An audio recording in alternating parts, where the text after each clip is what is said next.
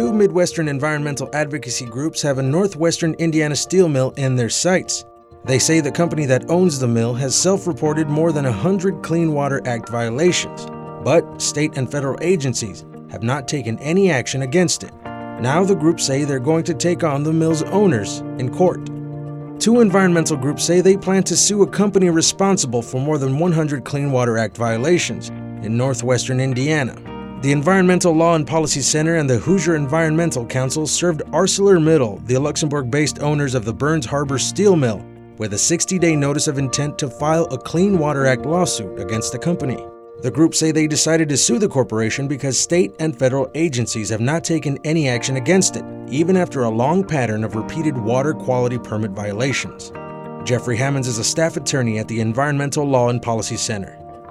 So we had been following this because it seemed odd to us that, you have this large steel mill that does have past violations of the Clean Water Act, but the government hasn't really ever done anything about it. And then August 2019, there was a big ammonia and cyanide spill from this facility that resulted in, estimated 3,000 fish killed. And that sort of elevated in our mind, this isn't just, past violations and potential ongoing violations that the government hasn't doing anything about. Now there's been this really big event, that closed down beaches, including at the newly designated Indiana Dunes National Park.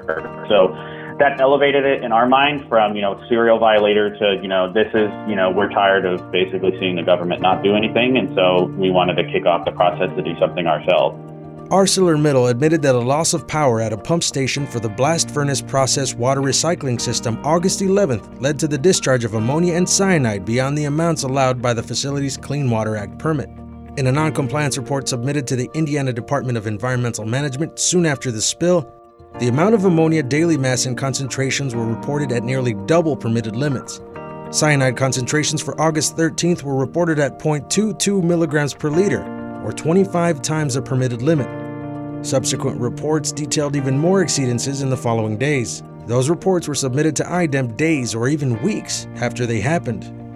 The underlying cause of these violations in August occurred on August 11th when their blast furnace lost power to its wastewater treatment process, but the company didn't even tell IDEM about the violations until August 15th. So you had this 4-day lag. The first ammonia exceedances occurred on August 11th, the same day that the blast furnace lost power, but they didn't notify IDEM until August 15th. And based on a past review of their violations in the past and how quickly they've reported them, we have found instances where they did report it the next day. And so that tells us, it's likely that they knew about these and they just didn't report it, and we don't think that's right. Documents show that the ArcelorMittal Burns Harbor facility may have been violating its permit for longer than it reported. Burns Harbor facility to go back and analyze any 24-hour water samples from the past that the company may have preserved. The company found that one sample from August 5th that was sent out for analysis still survived. That sample showed ammonia daily mass and concentration was nearly double the permitted limit, even before the August 11th spill. The spill resulted in about 3,000 dead fish and closed down beaches and parts of the recently designated Indiana Dunes National Park. Indra Frank, Director of Environmental Health and Water Policy at the Hoosier Environmental Council, says we're lucky the spill didn't harm people directly. Fortunately, no people were injured in this particular release, but ammonia is highly irritating to the eyes, nose, and throat. And if it's inhaled, so if it were evaporating out of the water where it was spilled, inhalation can do damage to the lungs. Cyanide is damaging to the heart and brain in particular, and at high enough doses, it's lethal. I think we're lucky that there weren't any swimmers who were injured, and that apparently the cyanide and ammonia were diluted enough that it didn't have an impact on drinking water. But there are communities along Lake Michigan that get their drinking water from the lake, including a drinking water intake that's not far from ArcelorMittal. IDEM told the Indiana Environmental Reporter that it is investigating the August incident. In a written statement, the agency said, quote, "Upon completion of the investigation, the agencies will determine the appropriate enforcement actions to be taken. Until the investigation is complete, IDEM cannot provide more specific comment on future enforcement actions." End quote. The group said IDEM in action may be encouraging companies like ArcelorMittal to avoid fixing the cause of its permit violations. They reviewed reports submitted by the facility going back as far as January 2015 and found more than 100 instances where the company self-reported violations.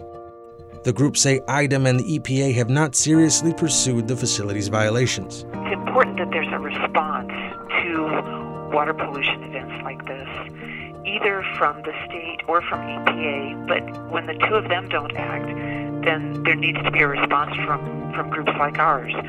We only resort to litigation as a last resort. But if there's no response, then there's no incentive for companies like ArcelorMittal to get out of this pattern of repeated pollution events. Under the Clean Water Act, citizens have the power to file a lawsuit on their own behalf against any person, the United States itself, or any government organization or agency alleged to be in violation of wastewater discharge restrictions known as effluent standards. In order to sue, citizens must first give a 60-day notice to the alleged violator, the U.S. EPA, and the state in which the alleged violations occurred. At that point, the agencies can intervene and possibly force action. If they don't, the lawsuit can go forward. The group say they hope the notice of intent and the threat of a lawsuit encourages action. The ultimate outcome here is that we can figure out how to fix problems at the plant and prevent future violations. And so that will obviously benefit the people in the region that both live near it and also frequent the beaches and the water for recreation and sport and other things. So the idea is that they can figure out what are causing these problems and fix them so they don't happen in the future. So it's time for the government to do its job, and if they don't, we will.